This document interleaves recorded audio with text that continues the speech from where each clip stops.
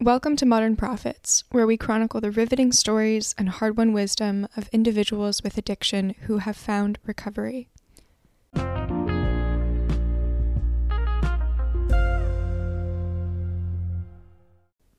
Hey everybody, how you guys doing? What's happening? My name is Ryan Keneally. I'm your host. Welcome to the show, to the podcast.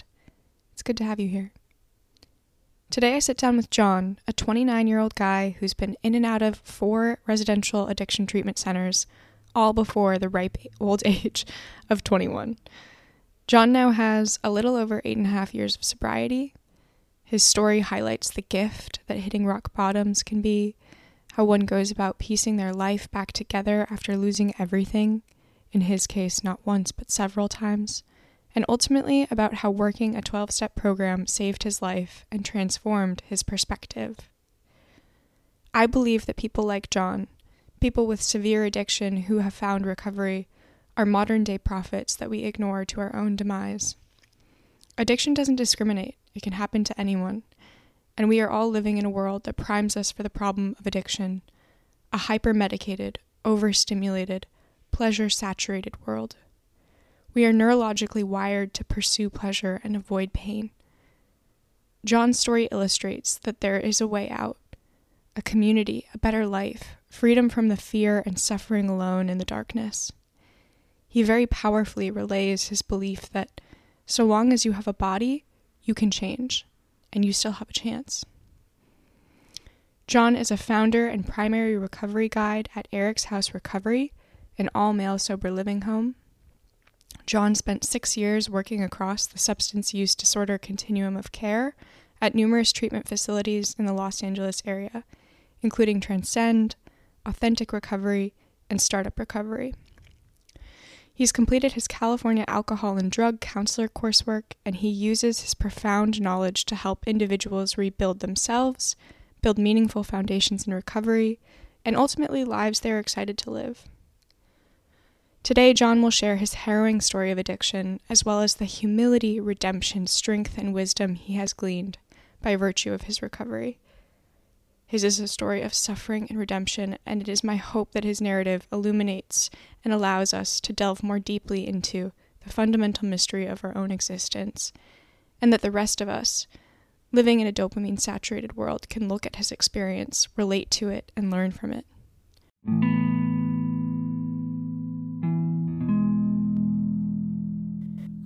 I definitely, there were at each point of being sober and then going back to using, I could have pointed to some traumatic event that led me to get sober again and be like, oh, that was my bottom. Mm-hmm. Some worse than others, but out of all the awful shit I did to other people, to myself, shit that I did to sustain my drug use, and there's a lot of really grimy shit in there that what felt like was my bottom this time was that I was sitting in the car with my mom, driving down to Orange County to go to rehab again.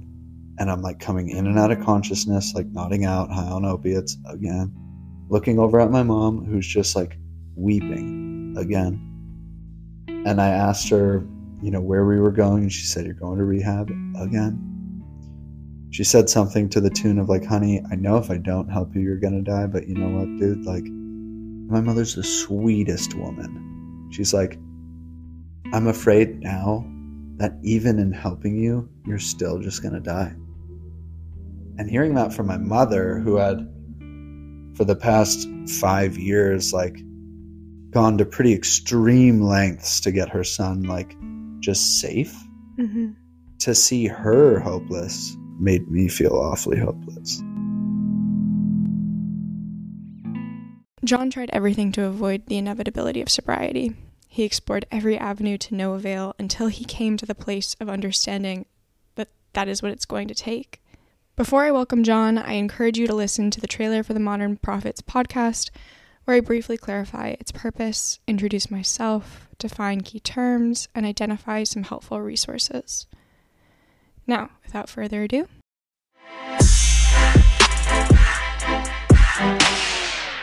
John, thank you so much for being here, for granting us privileged access to a painful time in your life. I really appreciate you being here. Thanks for having me, Ryan. John and I initially met through my older sister, Lauren. You helped her detox from Xanax and get into recovery, and she's been sober for over 5 years now.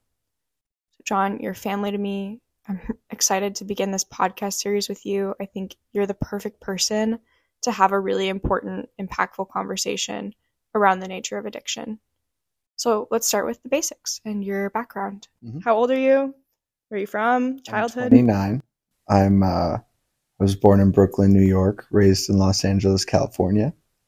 Let's see, I have one blood brother, 2 half siblings that are younger than me. My mom has since moved to Seattle. My dad still lives in LA. And I have one older adopted brother named Toby that lives in Las Vegas. And how was growing up? How was your childhood? Growing up was any of the insight that I have now is kind of like it continues to develop. You know, there's a lot of I feel like I get so busy with my life today that I don't always think about like the way I grew up a whole lot. But I mean, it was strange, needless to say. I mean, my first memories were actually in Woodstock, Vermont. I don't really remember Brooklyn at all because my mom and dad wanted to open a bed and breakfast in Woodstock, Vermont, and they wanted to retire. So my mom was acting at the time. My dad was a physical therapist, and we moved out there where they decided to get a divorce, and my mom wanted to start acting again. So she moved out to Los Angeles and started dating this gentleman named Sam, who was like, even you know, in Brooklyn, I can't remember, but my mom at the time was successful in her acting and like I'd even say famous. I mean, it was like the era of the soap operas, and she was on like all the big ones with like lead roles and stuff like that. But it was nothing that I could see, you know, from our farm in Vermont. How old were you at this point in time? By the time I got to LA, I was like 9. Okay. Right. And I didn't really know what Hollywood was until I got here. The only thing I knew about Los Angeles that my mom was telling me was that there were palm trees there and everybody had a pool. And I won't forget, like this memory has been burned into my head. The plane ride, you know, wherever we flew out from New York or wherever, we were flying into LA, and I could look out the window of the airplane and see all these pools. Like it really felt like everybody had a pool. But we arrived in LA, and my mom, maybe a few years after that, got remarried to this guy, and he owned and operated a really, really big talent agency. And so from like farm to like the glitz and the glam that like all of LA has to offer, I was like pretty overwhelmed. You know, I was like, I didn't understand what was going on. It felt like everybody was quite a bit, even the kids my age, like quite a bit smarter than me, like more charming. I mean, I was literally coming here from the farm, you know, so it was But did you have a pool? We had a pool. Okay. Yeah, in Sherman Oaks. Our first house had a pool, and I was happy about it. But no, it was a very, very quick and difficult transition from like, even as a child, like living slowly, we'd go out and play in like the forest and just like, you know, fuck around and run around like all day. And we'd hear like a dinner bell when it was time for us to like run back. No way. Yeah, straight out. Like my mom would stand outside, ring the bell. Sometimes like our dog, we had a little corgi, would come get us like from wherever we were to like let you know, yeah, to let us know, to like really big houses with like staff like working in the house that like lived there or whatever. You know, we had housekeepers and nannies and chefs, and it was no way weird. Yeah, it was very strange. I remember thinking like, man, my parents are on their cell phone a lot. You know, like they're really busy people. Yeah. But it was a really interesting transition coming from there to LA. So, I mean, my childhood, it was kind of, you hear this in common with a lot of alcoholics or drug addicts, but I do also believe it's a part of the human condition, like feeling different Right. than the people around you. So I'm not saying that's what makes me or doesn't make me an alcoholic or not, but it was like Like you were something missing a notable. manual. Something, yeah. It really felt like I was playing catch up as soon as I landed in LA. So what was the crowd that you hung out with? Like who were the types of kids? I don't know. I feel like, when I was young, it was just kind of whoever was down to. Oh yeah, I was like a little skater kid. I forgot about that. So like Ah, the kids that skated, I hung out with those dudes, but we were kids, so it wasn't anything like edgy or cool. Like when I say we were skater kids, I mean like the skater kids of like Mulholland Estates right, or right. something. It wasn't like anything punk rock or cool. We So, we definitely were all wearing like wrist guards and helmets, and it was kind of corny, but we had a good time. But in later in high school, I went to a really small private high school in the valley. It's called Campbell Hall, and I think there were like 100 people in my class or something like that. So everybody knew everybody. Um, and at that point, I'd started playing music. So I hung out quite a bit with like other kids that like maybe it's hard to say anyone's like a musician at that point in their life, right. but one of my buddies in high school, James, we played a lot.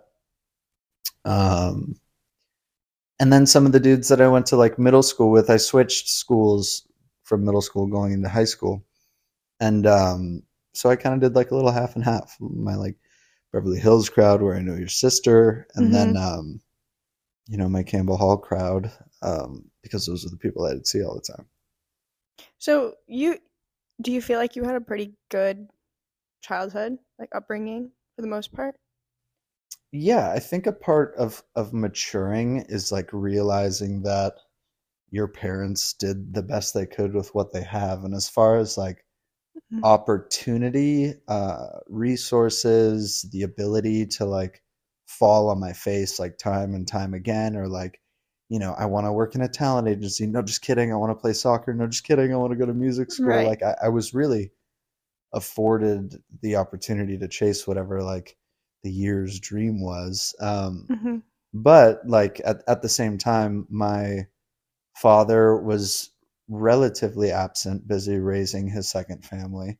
Mhm. And my mother is a really, really like chronic alcoholic. And Mhm. I think when I was about 13 or 14, I started to notice that it was an issue. I mean, it wasn't an issue to me because I just didn't understand it at all. Right. I always thought she was kind of like charming and sweet when she was like drunk, but I knew the adults like were really upset whenever they'd find her, sneaking bottles or something. But when I was 15 years old was where everything kind of started to like turn for the worse. Mhm. Again, like in a new high school, everyone was super smart, super cool. It was like in the valley. So like I don't know how 15-year-olds had like good fashion sense, but they did. Like they all dressed really cool Right. and listened to like chill indie music that I knew nothing about. Um, and so again, like kind of those feelings of like not really fitting in. I mean, I kind of had my stuff, music. I played sports. Um, I was in the chess club. Like it was all good.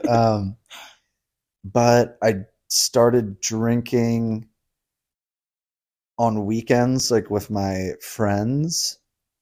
The first time I ever drank it was summer of eighth grade, and then I think by the time I was a freshman, it was definitely something I was like looking forward to doing on the weekends. Mhm. And it's interesting, man. I mean, some people talk about being an alcoholic from the first drink they take. Some people talk about, it develops slowly over a period of time. But I remember um, being conscious about how I was explaining like my desire to get drunk, like during the weekend or whatever. I remember Right. like Nick, one of my best friends, Nick. I mean, still like my best friend to this day. I would I'd ask him like what our plans were this weekend, and I was like, should I ask him if we're gonna like drink or do I like wait till later in the week? Like, How do I be chill about right, how this? do I be chill about this? And like in hindsight, like who cares? Like, who knows? Mm-hmm. I have no idea how he would have reacted to something like that, but still, I was still like overly controlling about other people's perception of my alcohol and drug use, even when I first started. Mm-hmm. Um, so yeah, I think like I did have a decent childhood. I mean, there were traumatic experiences just with like having an Right. alcoholic mother, but You know what, though? I think it's an important point you're touching on that isn't commonly understood. And that is that addiction is its own problem. It's not just a downstream consequence of some other problem. You can have the perfect childhood, the perfect life, and still get very, very addicted. And yes, it's true that family history, co-occurring mental illness, childhood trauma, poverty, unemployment, even simple access, those all increase your risk for developing addiction. But you can also have none of those risk factors and still get really, really addicted. There doesn't have to be a reason behind addiction. Addiction can just be on its own. sure. I mean, at the end of the day, I'm not like I work a lot with alcoholics on the back end. Yeah. So my kind of thing is just like, okay, so it seems like everyone in your life thinks you are an alcoholic. Yeah. You might need my help. Okay. So how did this progress, I guess, from drinking, getting excited about drinking on the weekends to your lowest points to now? Walk me through Sure. everything. It's really hard to say which came first, but I was a pretty like, I started drinking next. I started smoking a lot of weed and pretty quickly became like a stoner in high school. I smoked weed every day. The drinking kind of took a back seat to that. But so let's say at 15, I'm smoking weed every day and drinking on the weekends, like consistently.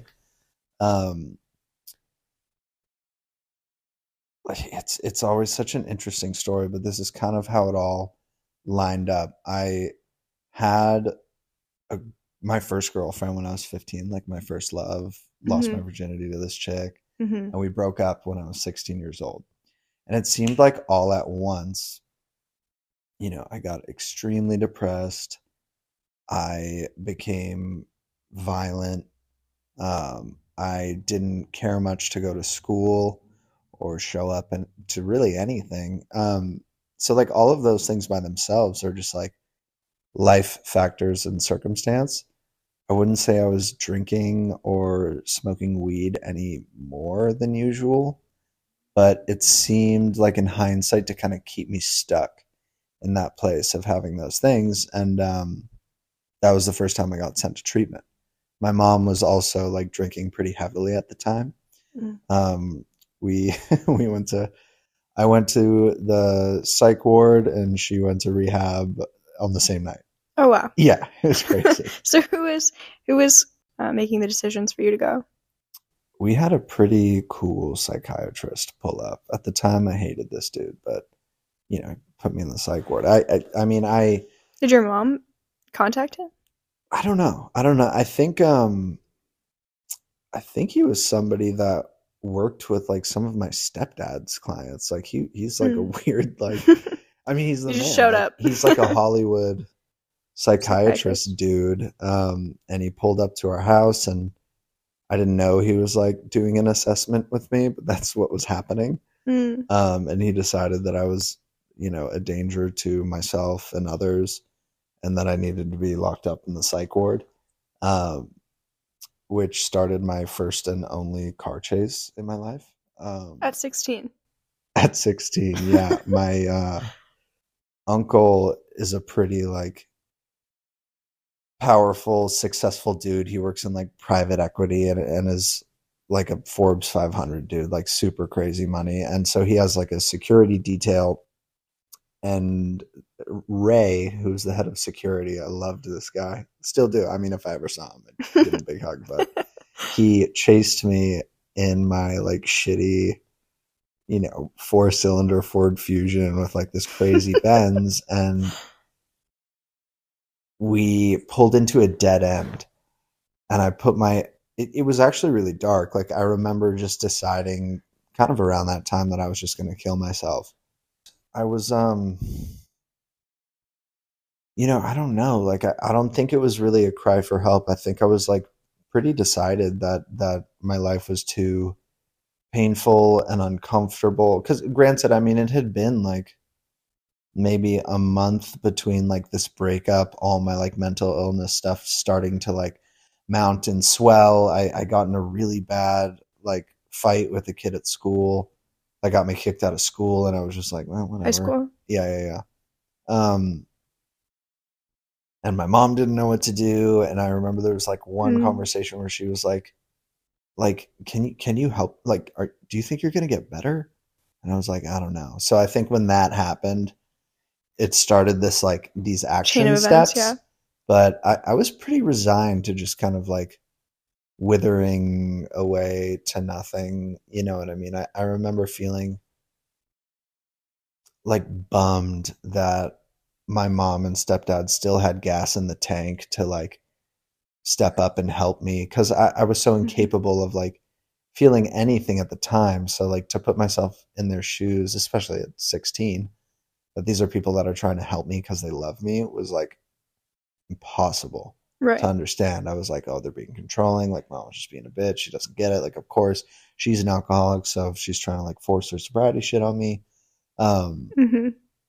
so it was very difficult to comprehend the damage that I was doing just by like not be capable of perceiving or understanding or being anything close to like empathetic of like the way that I was like hurting other people, even at such a young age.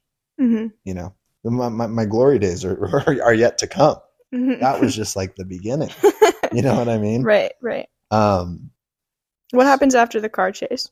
I go off to treatment center, and I remember being really confused. I had no intention of staying there. Um, I was an absolute nightmare. I think I was there for 23 hours. Maybe to this day, I'm still the shortest stay up at this treatment center. I remember like so matter of factly, I just assumed the doors were locked. You know what I mean? Because I just came from the psych ward. You know what I mean? Or no, not yet. I just assumed the doors were locked. I guess I don't know why. I remember asking because I didn't have shoes either. They took my shoes. They were like, "You're a flight risk." I was like, "For sure, I'm gonna leave as soon as I can." Um, and I just I asked one of the kids. I was like, "So like, do we like go out ever?" They're like, "Yeah, we go to AA meetings sometimes." I was like, "Huh, okay. Like, how do people get out of here?" And this kid was like, "I don't know. Sometimes people just like walk out the front door and start running." I was like, I didn't even know that was an option. So that's what I did. I stole a kid's shoes. They were way too big for me, and I just started running down. I had no idea where I was at the time. Now I've been up to that treatment center since, and I know where it is. Far from anywhere, Okay. deep, like down like some windy road in Malibu, and I got arrested by the sheriff, um, and then brought to the psych ward, and then sent off to a treatment center in Utah called Provo Canyon School for the next about 13 months of my life. Okay. And I didn't really have like much like family trauma growing up, but the experience that I had at this treatment center was really dark and sad and scary. It's like since become very popular in like news and podcasts. I mean, Paris Hilton came out. She went to like the women's one before I did, and it was a Mhm. really dark, sketchy, scary place where, in Utah, the staff are like legally able to put hands on you. And Oh the wow. first night I was there, I remember because of like the conditions of my arrival into that place, they put me in you called it investment, where it was like 15 desks like facing the wall, and you just sat there and you just had to be quiet all day and you just chilled. They had two books. They had the Bible. They had a biology book. I'd taken I'd taken biology freshman year, so I was like, I'm not reading that shit again. And I remember I read the Bible front to back twice Wow. by the time they let me like back onto the units. Um, but at night you'd sleep on those little prison beds, and I remember the first night I was there was this kid named Morales, and he like, I mean, I guess if somebody was acting like this level of disrespectful to me today, I'd just be like, oh, this guy's like probably having a hard time. But I forgot what this kid said, but he's something to the tune of like, you guys need to respect us more. And I saw this like, dude, I mean, this guy was like a 6'5" Samoan dude, weighed no less than like 270 pounds, like grabbed the back of this dude's head and slam it into the wall, and it broke his orbital bone. And like I'd been in a fist fight before, but I hadn't yet seen like violence at the Right. level that I would come to see when I got to this place. Um, Did you know how long you were going to be here? Like, what was the conversation leading up to sending you to Utah? mm, no, I mean they wouldn't. I remember landing there and being like, I just want to make it home for Coachella, and I was like, okay, fine. If not Coachella, I just want to make it home for my birthday. I got there like March 17th or something, and my birthday is, Coachella's like, April whatever. The only and thing that and my matters. birthday is April 24th. I was like, come on, like I'm turning 17, like I want to come home. I didn't know I'd be there long after my 17th birthday, but Did you have any expectation of what it was going to be like? honestly, I thought it was just going to be like a treatment center, but my oldest adopted brother has been to prison plenty of times. He's like he's since got his life together, but I'd hear, I mean, when I was in college, he'd call me from prison and we'd like check in, and the violence that was going on there was like something I was familiar with from like teen treatment. Yeah, wow. It was like they were animals. So like to be completely with the wisdom I have today around like what type of person I understand my mother to be, what type of person I understand my stepdad to be, what type of person I understand the psychiatrist that like arranged all this shit. Um, Nobody knew. Nobody knew what to expect. Nobody knew what was going on there.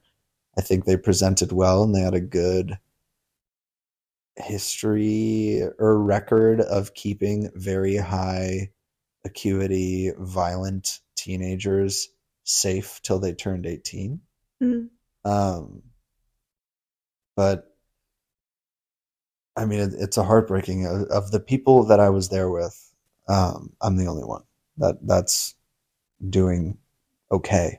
Right. Yeah, like I'm doing amazing, but I mean, I'm in this like support group page on Facebook for this place, and I have a guy doing life for murder. I have a guy that got shot by police, and the rest of them are strung out and on the streets, if not out even dead. So do they stay there till they turn 18? Most of them. And background of those people different from yours? Gangbangers and drug addicts mostly. There were the occasional like really funky, really weird case.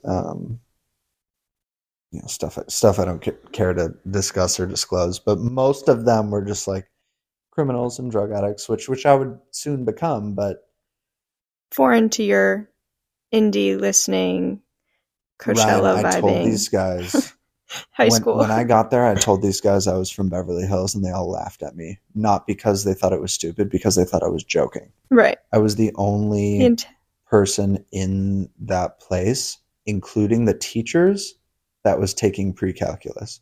Wow. I was taking pre-calculus as a junior, like most or some juniors do in Los Angeles. And I sat in a math class, and the teacher and I were both reading out of this pre-calc book trying to figure it out. You know what I mean? So what type of an impact did that? Oh man, I mean, honestly, I don't think about it too much. I don't talk about it too much. It was even with all the substance abuse and like heroin addiction and like sleeping in doorways in Boston and like selling all my shit in Hollywood and hurting my mom and hurting whatever sweet, lovely girl I was dating at the time.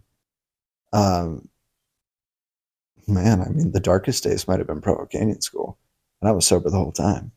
Wow. How long did you end up staying there? 13 months. 13 months, right? Mm-hmm. Wow. The last little bit, I went to like a step down thing, but I hadn't even like done cocaine yet at this point in my life. And I'm at a facility where like kids are fighting and bleeding every day, either with each other or the staff. Kids are getting raped either by each other or the staff. Were you afraid? Did you Terrified. ever? But like I was smart, and I don't peg myself for like the most intelligent person anymore. Like Don't undersell yourself. usually when I'm in rooms with like therapists and doctors or my business partner, like there are people in my life that are far more intelligent than I am, and I can accept that because that's just the way it is. But as like a teenage man from like, remember when I was telling you in the beginning of my story, like showing up to a place where I felt like everybody was kind of ahead of me? Yeah. I showed up to this place and it felt like everybody was way behind me. Mm-hmm. Most of the staff were like very, very simple Mormon people, like the teachers, not like super highly educated. The other staff members were like mostly like immigrants where English was their second language, and I really felt like I had a leg up on like everybody there. So while I was terrified, I'd like found enough use because my job was a tutor. I was a tutor when I was there. After like a certain amount of time, you get a job. And I was a tutor, which allowed me to check out to different units, which like allowed me to interact with like the different races that were there. For me, like me and the other four white kids were with like 120 Mexican dudes from LA mostly. And then the other two units were black kids from either Washington, D.C. or Atlanta, right? So I was pretty friendly with everybody because I understood if I did these kids' homework, which like was addition and reading, like I'm tutoring these kids like what we did in kindergarten, like here are two counters and here are three. So when we put them together, how many do we have? Like really, really simple stuff. So I was smart enough to like protect myself. I didn't like, I mean, any of these kids could have kicked my ass. You know what I mean? But, you know, I'd help them. Mm-hmm. Do you feel like you made any strong friendships there? Or did you feel pretty alone? It's hard to say. No. I think there's a very unique, incredible bond that like you grow when experiencing like such like high intensity, such high fear, so much like threat of danger or violence or being put in harm's way with people that at the time we were very, very close. My mom tells a story of when she came to visit me and I went back to visit that place. And all of the people were out in the yard, and I walked up and she was like blown away because my mother also from Neenah, Wisconsin, actress in New York, then over to like Beverly Hills and Hollywood, never seen like 16-year-olds with like face tattoos and like covered in like gang tattoos. And she'd like see these kids come up and were so happy to see me. You know, so the bond was established, but you know, a lot of these kids are not around anymore. Did you regret sending you there?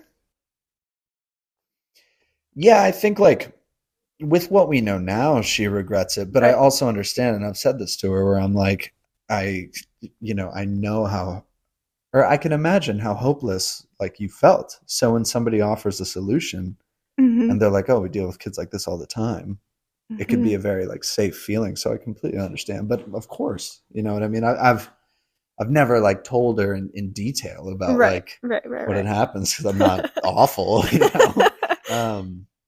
But yeah, so that was quite the experience. I came back when I was 17 years old, and pretty quickly started like smoking weed and drinking again. I had graduated high school before all my friends, so I had a whole lot of time to myself. So I started doing psychedelics a whole lot. Loved them, still love them. Don't take them anymore, but acid, DMT, psilocybin.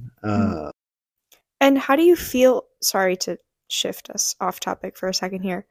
How do you feel about the cultural messaging and shift toward using a mind-altering substance like psilocybin or another psychedelic therapy to treat a range of mental health conditions? As someone who's sober. Yeah, speaking for myself. Yeah. I have had relapses that have started with psychedelics and ended with heroin. So I understand in my case, it is not something that I can like experiment with, because it just it ends up leading me back to stuff that kills me quickly, not slowly. Right. But I know it's become like kind of a popular thing. I know, one of my friends, Anthony, went down to real hope to die junkie. You know what I mean? Goes down to Mexico, does an Ibogaine treatment, is sober for 3 months, and then dies of an overdose. So I'm sure there's plenty of results one way or the other. However, as one who's like spirituality was originally founded, because I didn't grow up religious at all. My spirituality was originally founded through my psychedelic use. What I've achieved today spiritually through practicing my own like connection with my God has been far more profound than anything I experienced on acid or DMT even, just without like the trippy visuals. Right. You know. So you get back from this treatment center and you've graduated before all your other colleagues. You're back home. You're 17? 17 years old, and I moved in. My mom didn't, we could admit that we weren't like super good for each other living together. She was still drinking. I decided to start drinking and smoking weed again. So that experience, did it have any impact on your desire? Yeah, I mean, I think I was sober out of fear for like a month or so. Okay. I mean, I don't know. I started like, it reminded me of when I first started doing drugs, where I would like hide it and like sneak, because the fear of getting sent back, I was like, okay, all I need to do is make it till I'm 18. Because then she can't send me back. So I had to be kind of sneaky until I turned 18 about it, which like honestly didn't really like reduce like the frequency or amounts that I was using. But I got an apartment in Venice Beach. I had very little responsibility. I was selling shoes at Urban Outfitters on the promenade. My drug use is now starting to like mount and really take flight. I'm doing Xanax, opiates, and like with pills. I kind of enjoyed like being able to kind of gauge how much control or not control of my body I'd have through like drinking. But I got introduced to it, I guess, through my friend Eric. But I was kind of open to it. I mean, it wasn't like something that I was against at that point in my life. I really just thought I was invincible. Like I could just do whatever. So if somebody had Xanax and was like, have you done it? I was like, no, but I'll try it. Like, how much do you think I should take?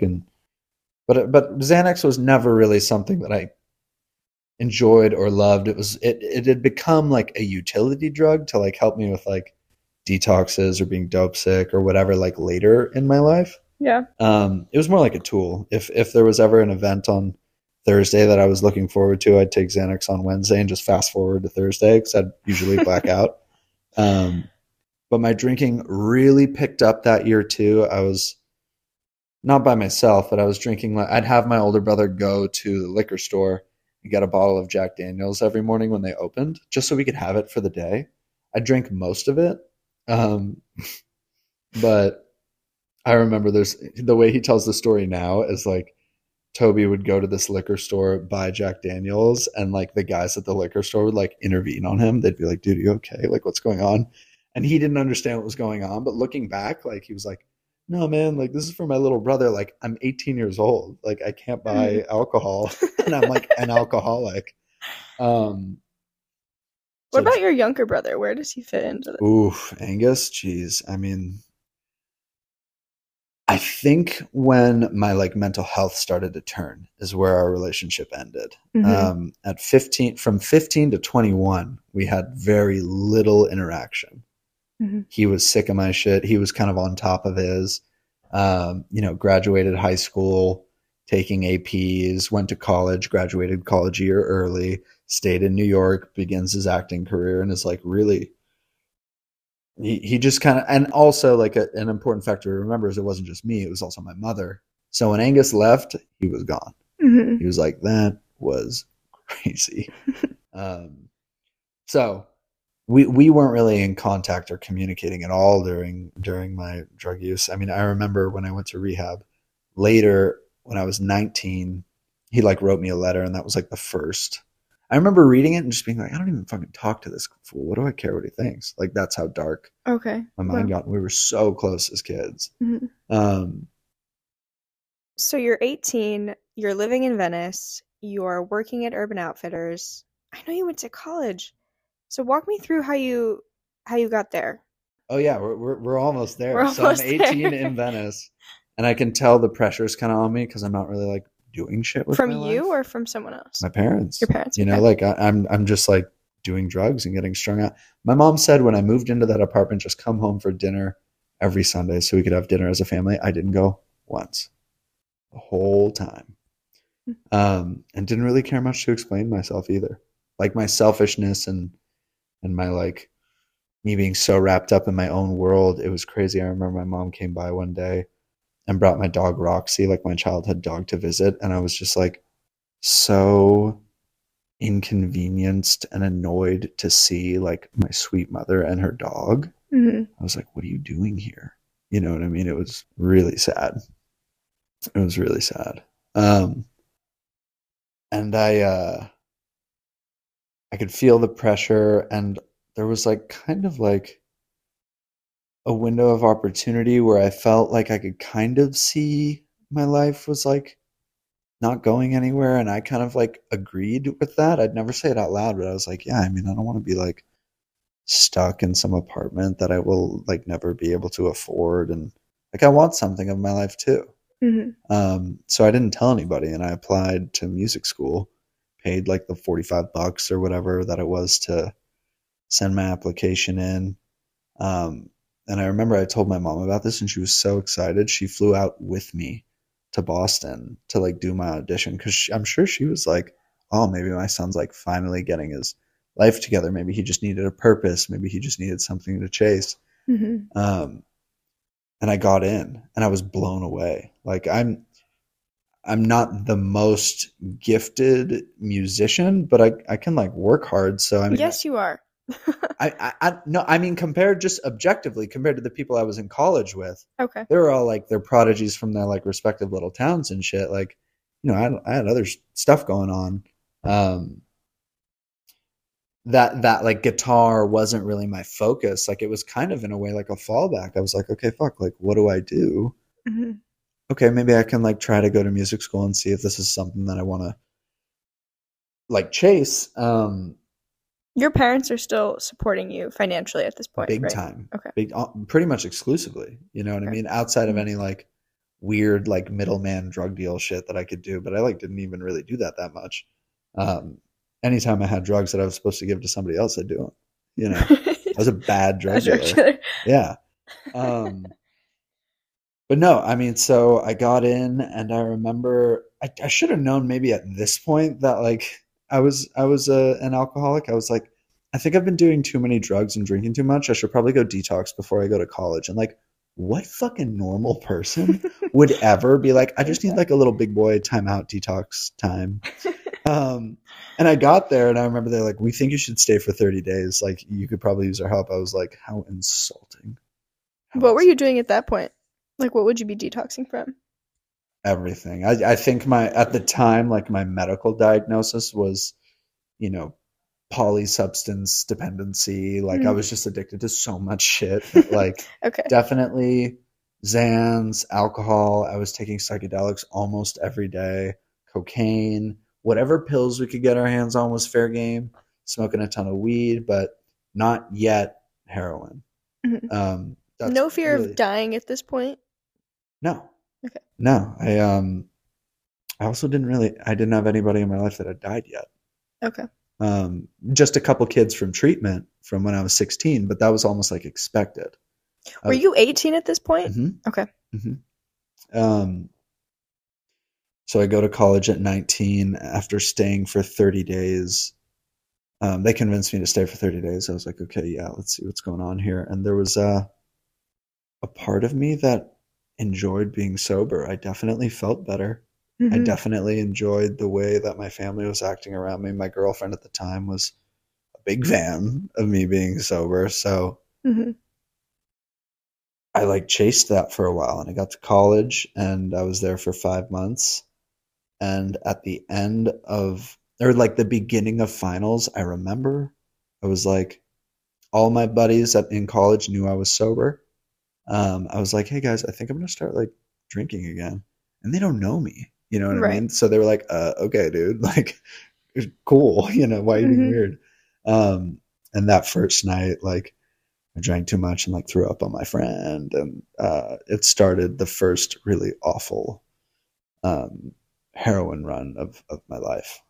Um, I remember I had kind of like what felt like in a matter of days. And granted, like before this time, I thought I was like doing the right thing. I like told my mom I was gonna start like getting fucked up again. I'm gonna start drinking and smoking weed, and I'd be like, I'm gonna moderate my alcohol and marijuana use. Like I use like the terms I learned in rehab to try to sound like Mm-hmm. chill. Um, and I remember she was visiting me for Parents Weekend when I sat down and told her that, and she started weeping, and I couldn't comprehend why it was such a big deal. Right. You had rationalized it to yourself. Oh yeah, I mean my ability to do that was excellent at the age of 15 when I first started. So now I'd had 3 4 years of practice, and I told myself I was like, no, I'm not gonna get back to the hard stuff. There's no way. Like knowing what I know now about what happens when I do that shit, I'm just gonna keep it to like booze and weed, which like remember also kind of fucked up my life, Right. but I'm like, oh, enough time has passed. Like I won't have that same reaction to it. I'm a mature 19-year-old boy now, you know. Right. Um, so it was a short jump between like drinking that night, throwing up on my friend, to like now I have like the acid dealer in Boston. My girlfriend in LA is sending me drugs out to Boston. And now I found a dope dealer because I wanted to hook up with Erica so fucking bad that I went to her house when she asked if I partied. I was like, duh. And I did, you know what I mean? I did everything but H at the time. And my drug use had been increasing, the consequences had been increasing. Mm. So like by the time it finally got to like, whatever power in my life is like, okay, John, like it's time to try heroin. It didn't seem like a far jump. Okay. It really didn't. It was just like, Normal. this Felt is the normal. next thing. And this chick seems pretty cool. I mean, like, maybe it's not all that bad. And I did it. And that's exactly what I thought. I had such an amazing feeling wash over me. And I was like, man, I really don't see how this is that bad. The next day I woke up and I like wasn't hungover. I like kind of felt like a little bit of an afterglow from the night before. And I was like, this is the big bad beast everyone's talking about. That was your first time ever doing any sort of Mhm. opiate, right? No, I'd done pills, but it's different. Like, or it felt different. I mean, I'd What pills? morphine and oxys when I was in Venice. My older brother got in a motorcycle accident, so we had quite a bit. Oh, okay. But I didn't even really like it that much. I'd take some when I was in Venice, and I'd just like sleep all day. Mm-hmm. You know, And when you say take it, did you snort it? sometimes, yeah, we'd snort it or eat it or whatever. You know Yeah. what I mean? It wasn't. It didn't seem so. It didn't seem like that good of a time when we were doing it in Venice. But then when I got to Boston, it didn't seem like that big a deal. Mm-hmm. I was like, this is what like Officer Shannon at fucking Hawthorne Middle School was telling me was gonna like kill us if we ever did it. I'm not dead. You know Right. what I mean? Right. I feel great. you know. But a Um, lot of people were doing it? nope. Nope. No. Or maybe I mean like it's kind of like I've had this experience of like doing coke and like going out, and then I feel like I could like see who else is doing coke and who else is like on coke and whoever like it's like I don't know. It's this weird thing. So like you don't know anyone who does heroin until you do it, and then you know all the dudes in your class, Yeah. all the chicks in your class that are strung out. Um, so same experience there. Um, And yeah, man, I mean, I had a girlfriend in college at the time who was so sweet and like loved me. And this would be now the second woman in my very short life at this point, which would meet me one way, and then drugs would make me a different way. And they would just be like, what is wrong with this dude? Um, Before I came back home to Los Angeles, like skipping over a bunch of the nightmare that Boston was. It was 420, and I remember I decided like I'm gonna like hang out with my like normal college friends that like smoke weed on 420. Um, and something about the weed, um, it was just like the last drug in my symptom. I'd already drank, I was already on acid, I was already on heroin, probably had taken a little bit of Xanax. Like I was already on the good vibration heading into that 420 party. And I smoked weed, hit the ground, had a seizure, sat up, my nose started bleeding, and then I like projectile vomited all over this fucking place. And so, like, for a normal human being, that is a terrifying experience to witness. I've witnessed a couple seizures in sobriety, but like when I was the one that was going unconscious, I was like, I spent the next 15 minutes convincing them not to call an ambulance because it wasn't a big deal. I have these all the time. And that's fucking dark. Yeah, this is in your 20s? I'm 19. 19. Mhm. Wow. I have one more run left. Did they call the... No. No. That was charming. It worked. Wow. But granted, they also never saw me again. You know what I mean? They were like, all right, dude, you want to fucking die? Like, go do your At thing. that point, what was your favorite drug? Everything. Everything. Okay. Everything. I think today my drug of choice, if I had to pick, would be acid. But I'm very grateful to my experience with heroin and for really bringing me to my knees. It made my descent immediate. Mm. I'd do heroin and would sell the shit in my apartment and do really awful, weird, like sex stuff for money and to pay for it. Where before I hadn't had an experience like that yet. I hadn't like turned to crime or whatever to support my addiction. I was more than happy just like manipulating my mother. But this, like, the habit became so great that I couldn't afford to do that anymore. So I had to get more creative with how I was going to support it. Meanwhile, my brother's in prison for cocaine and firearms. You know what I mean? Like he is just further down the line in what I am following in his footsteps. Did you feel like you were following in his footsteps at the time? No. If you would have asked me, like, him and I are way different, man. I would never be so stupid. I would never like get caught. I would never put other people's lives at risk. I'd never whatever. Again, it was like that ability of like rationalizing my life. But I really believed, like it says, in the big book of Alcoholics Anonymous, in this chapter called The Doctor's Opinion, a sober doctor who's not a normal dude who's a doctor, not in AA, not whatever. He met the guys. He says the alcoholic life seems the only normal one to them. And I was just like, yeah, dude. I mean, how I was living in hindsight, looking back, crazy. But I can remember being in that and just feeling like, through a unfortunate series of circumstances, my life has ended up this way, so I just got to deal with it. There was no thought of sobriety even being an option because I'd like been sober before. Like I'd been to rehab, I'd been to treatment. Like I thought I understood what that was like. So to fast forward a little bit, those friends called my mom and were like, yo, if you don't get your kid out of Boston, we think he's going to die. My mom called me. It just lined up perfectly where I was like out of money. I knew I was going to be dope sick the next day. She was like, what are the chances you get on a plane? I was like, get me the fuck out of here. Came home, went to treatment again, got another 5 months sober, met one of my best friends that I still have today. I married him and his wife. He now has 8 years, and we were down in Mexico. I got to officiate their wedding. But there was one more relapse after that treatment center stay. My coming home from Boston, again, got another apartment, got into another music school.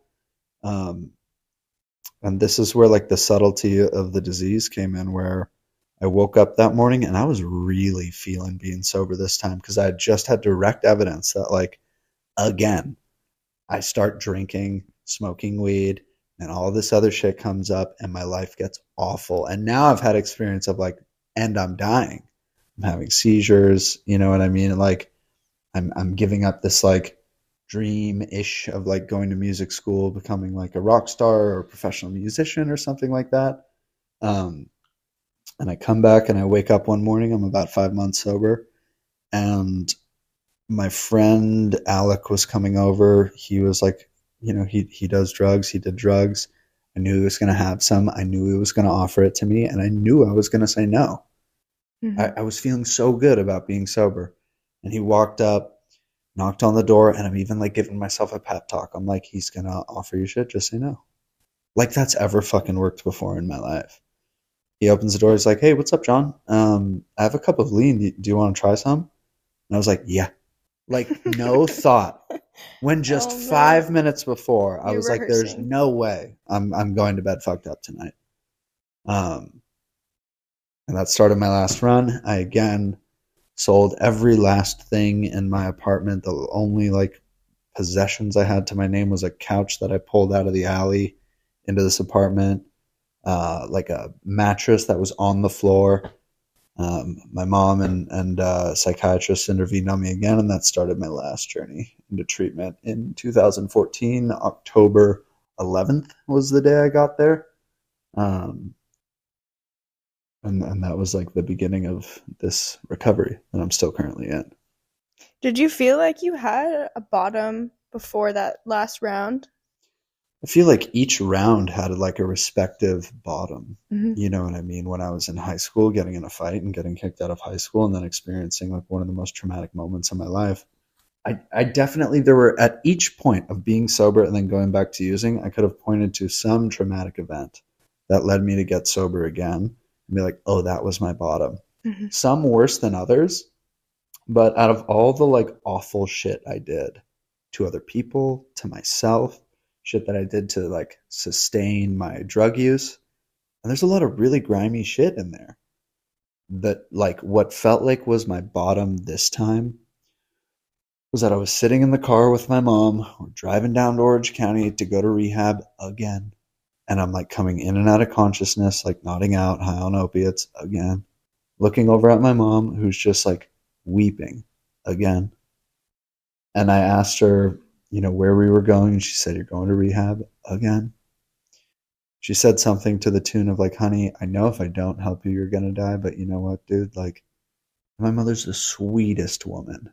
She's like, I'm afraid now that even in helping you, you're still just going to die.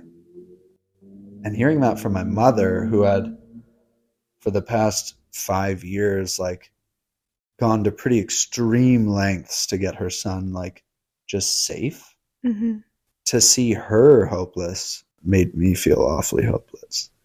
So by the time I got to this rehab this last time, I was caught in a pretty weird situation where I was like, I know if I like even so much as smoke a joint, ultimately my life is going to get so bad I will just rather not live it.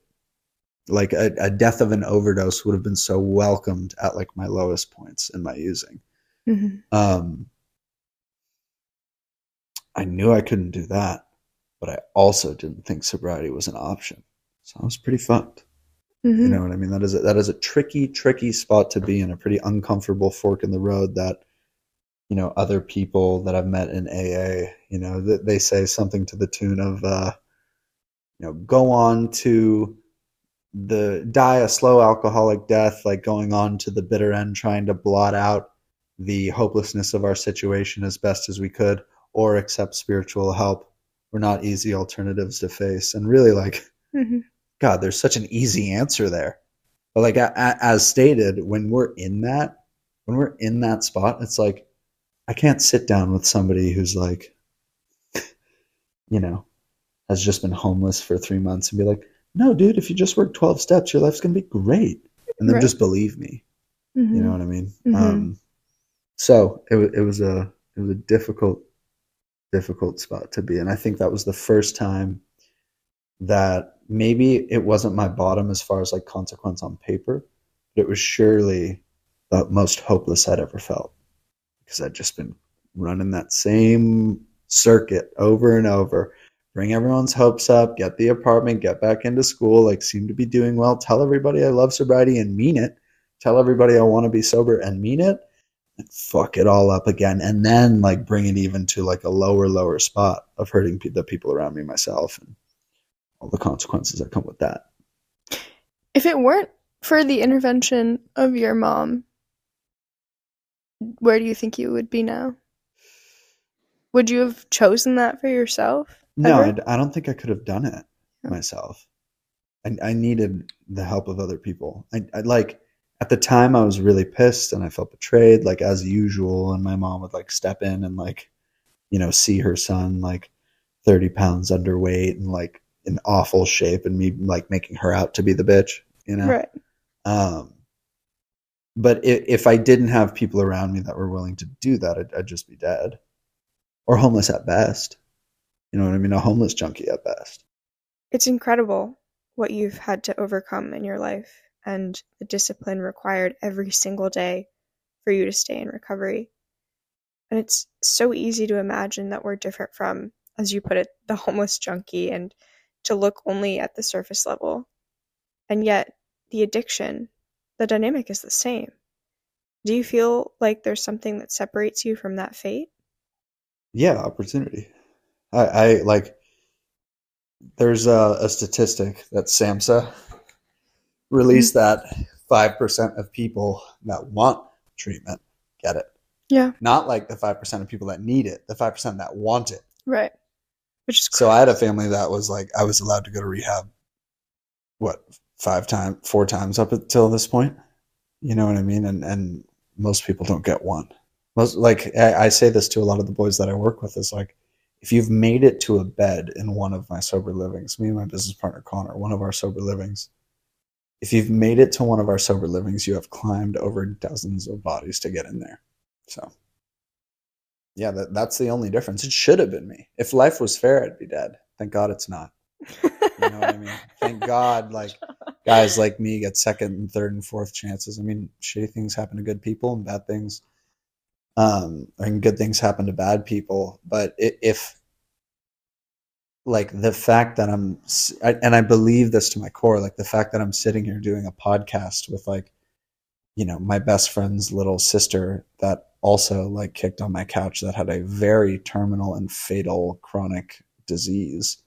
The fact that I get to sit here and do this podcast with you is nothing short of evidence of a remarkable miracle that has like occurred in my life. And I've been lucky enough to see such a miracle in myself, my mother, my older brother, my little brother, your sister. But like at the same time, with all of those successes, I mean, your sister kicking on my couch was the result of my best friend dying, who she was also friends with. Right. So again, that is the body she had to climb over to get in here. Right. Right.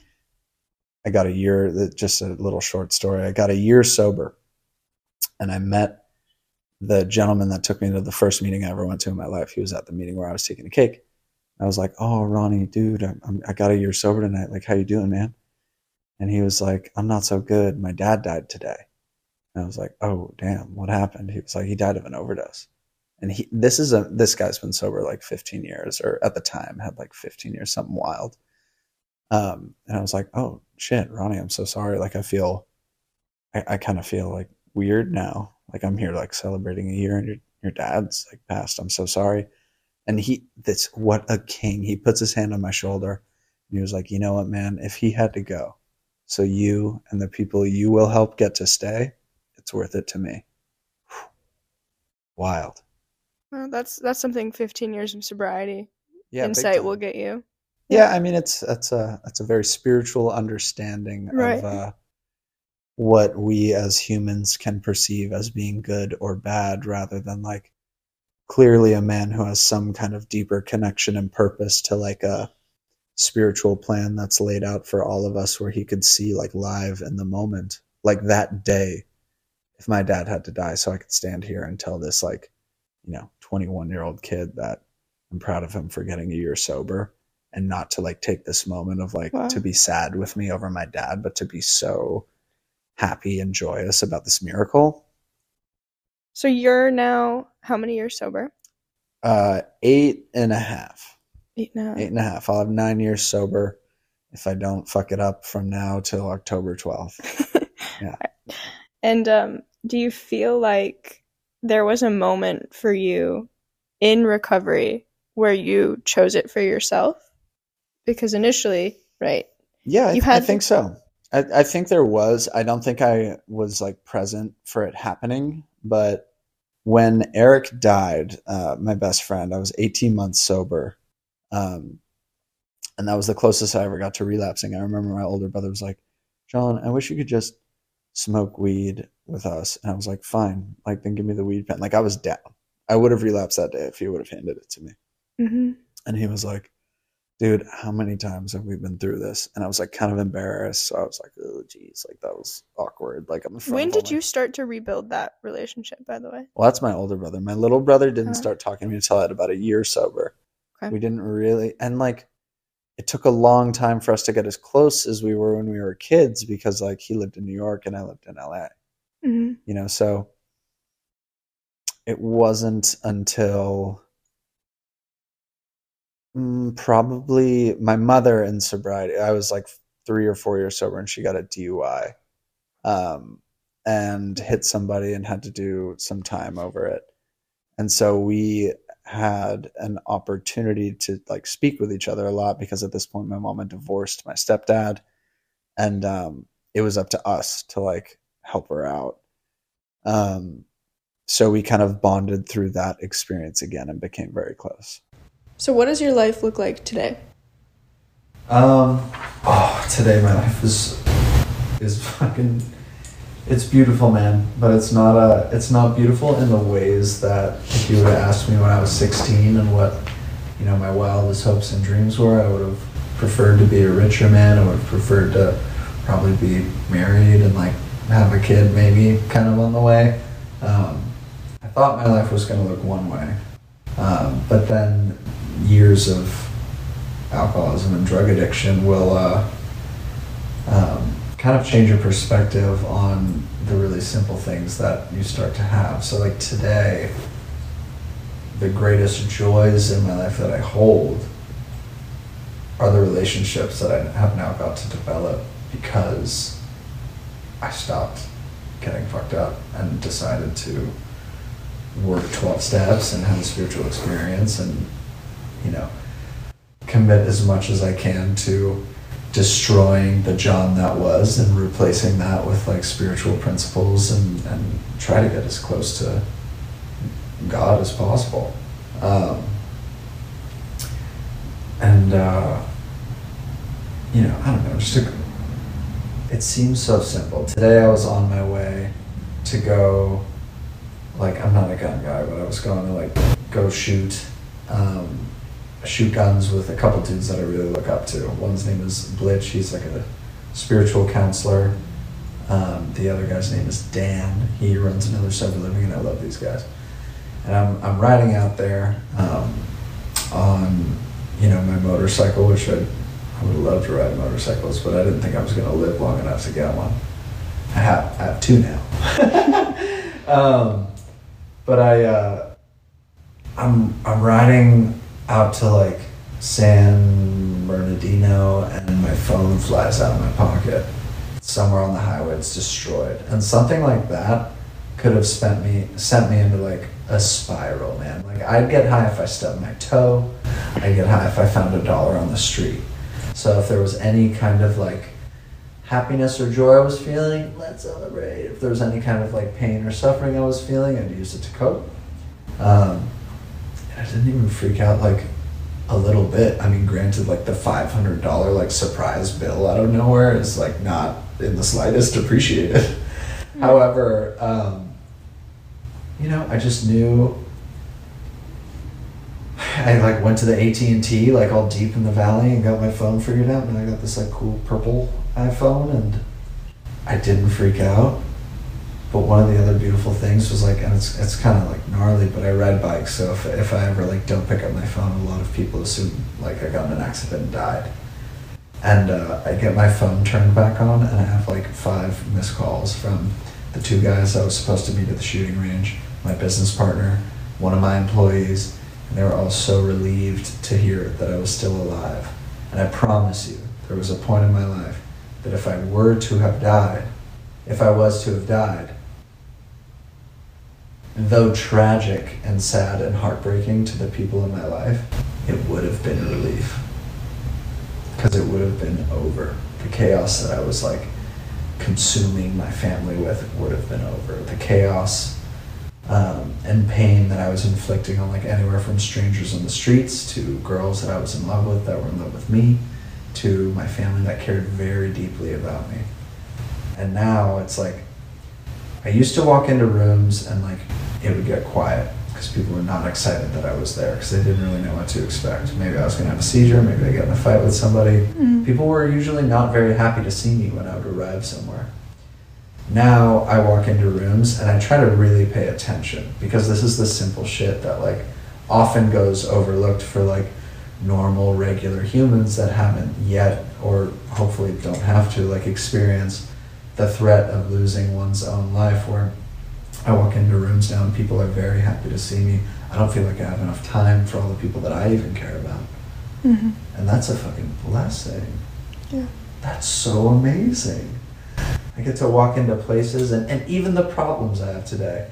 If I don't feel like I'm being effective at work, or me and my business partner are being catty with each other, or you know, breaking up with a woman that I love deeply, or any of these types of things that are extremely painful for any kind of person, if I get caught complaining enough to my sponsor, he says something and it always snaps me right back into place. He goes, you know what, John, it's really not bad for a dead guy. Anything I have today is borrowed. Because really, at 20 years old, when I'm like dropping out and having seizures, having sold all my shit, having no intention of trying to get sober again because I know it's not going to work, death was, I really believe I didn't have another 2 weeks of living. Seriously. So even the problems I have today are gifts. There's some kind of like purpose through the hardship as being like some kind of pathway to peace, a deeper understanding of myself, how I can like interact with situations, people, conflict, consequence with a little more grace, trying to bring a little more love into this life, trying to be a little more kind to people who don't get treated kindly enough. You know what I mean? Anything that I have today, from losing my phone and not freaking out to having people that would be devastated if, of course, like something terrible happened, or being able to walk into a room, anywhere from like my closest friends to my acquaintances. And even now, today, like I have a pretty, you know, I'm not trying to toot my own horn, but in the circles that I run with, either with work or just sobriety in general, it is usually that I meet people after they have heard something about me, right? And today, like, it's mostly good. When I meet people, they're like, oh, like, John helped my sister get sober. Or like, oh, yeah, John, you know, picked up my older brother from rehab and like drove him, you know, whatever. Like, you know, I run into strangers that are like, oh, that's you. You know what I mean? And it's good stuff. In the past, I'm sure it was the same, but you know, I probably owed some people money or something. Like, it wasn't a good look. So that's what my life looks like today. I have been situated, luckily enough, to be able to guide people that are new in recovery or have had negative experiences with their own recovery, and to try to have an open mind and a new experience with those kinds of things. And I'm really good at it. So what's wrap with one piece of advice that you'd give to someone who's either thinking about sobriety, struggling maybe, or very early on in their recovery? Call me. I think the trap that I fell into so often was that I wasn't understood. The feelings that I was feeling, like if I felt like relapsing or that the sobriety shit was bullshit, or terminal uniqueness. for sure, that people didn't understand me. But the people I was talking to was like my family, which was loaded, doctors and therapists, which I didn't believe had an understanding of what I had, because clearly not. Like, these people would give me like pretty like strange pieces of advice that just didn't make sense to me. Like, why don't you just try to moderate? Why don't you just slow down? Don't you love your family enough to do what they're asking of you? Things that like any normal human being would be like, oh my God, if my, mother asked me to slow down, maybe I would. And I was just like, that's insane. Find another person that thinks and drinks and gets fucked up like you and feels like you do, that has recovered, that has had an experience outside of the one that we, when we're using, feel so trapped inside. But the type of shit that I do with my boys, that I do with my sponsees, that I do with my friends in the program, none of this shit is new. Like, I'm not coming up with anything new. This is something that's been going on since 1939. And help with far more low-bottom alcoholics and drug addicts than myself. All we're doing is just passing along the same shit that's been getting done since then to people. Sometimes there's a little more nuance nowadays because of the fatality that is like very possible with I'm 20 years old and I was a full-blown drug addict, you know what I mean? I think if I had access to, if I could buy alcohol, like you were saying, maybe I would have just been satisfied and I could have drank till I was 35, but I would have died if I kept going. Right. So if someone does want to connect with you, how can they find you? No. All right, I guess my email. What's your email? jcobrien94@gmail.com. Awesome. We did it. Yay. Yay.